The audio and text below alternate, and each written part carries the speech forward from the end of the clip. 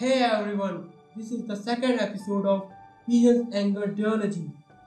Without wasting time, let's enjoy it. One dark night, Cherry slipped on stairs and broke his legs.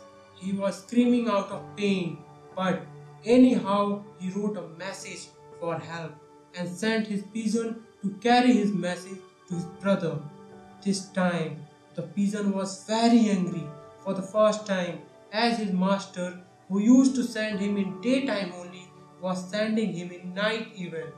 He was so angry that he thought of why he was serving his master, although he knew that in the last he is not going to get anything, no appreciation, no affection, no award, nothing. So he decided that this time he would not deliver message in time, and first of all he would just take a flight around the city and would deliver message to Harry later. Next day, the pigeon carried message late morning. This was the first time when he carried message so late.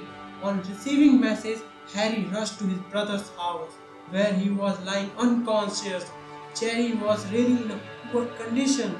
He had been crying and agonizing all night out of pain. He would not have suffered that much only if he had appreciated his pigeon and behaved lovingly. The pigeon's anger made Cherry suffer more.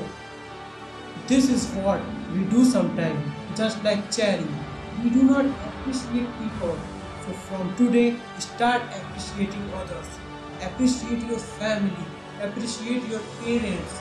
Appreciate your friends. Appreciate your brothers. Appreciate your sisters. Appreciate those who are doing good. Appreciate those who are trying to do something. Appreciate kids for their funny discoveries. Appreciate others even for small things. Appreciate your colleagues. Appreciate your mates. Appreciate your teachers. Appreciate health workers.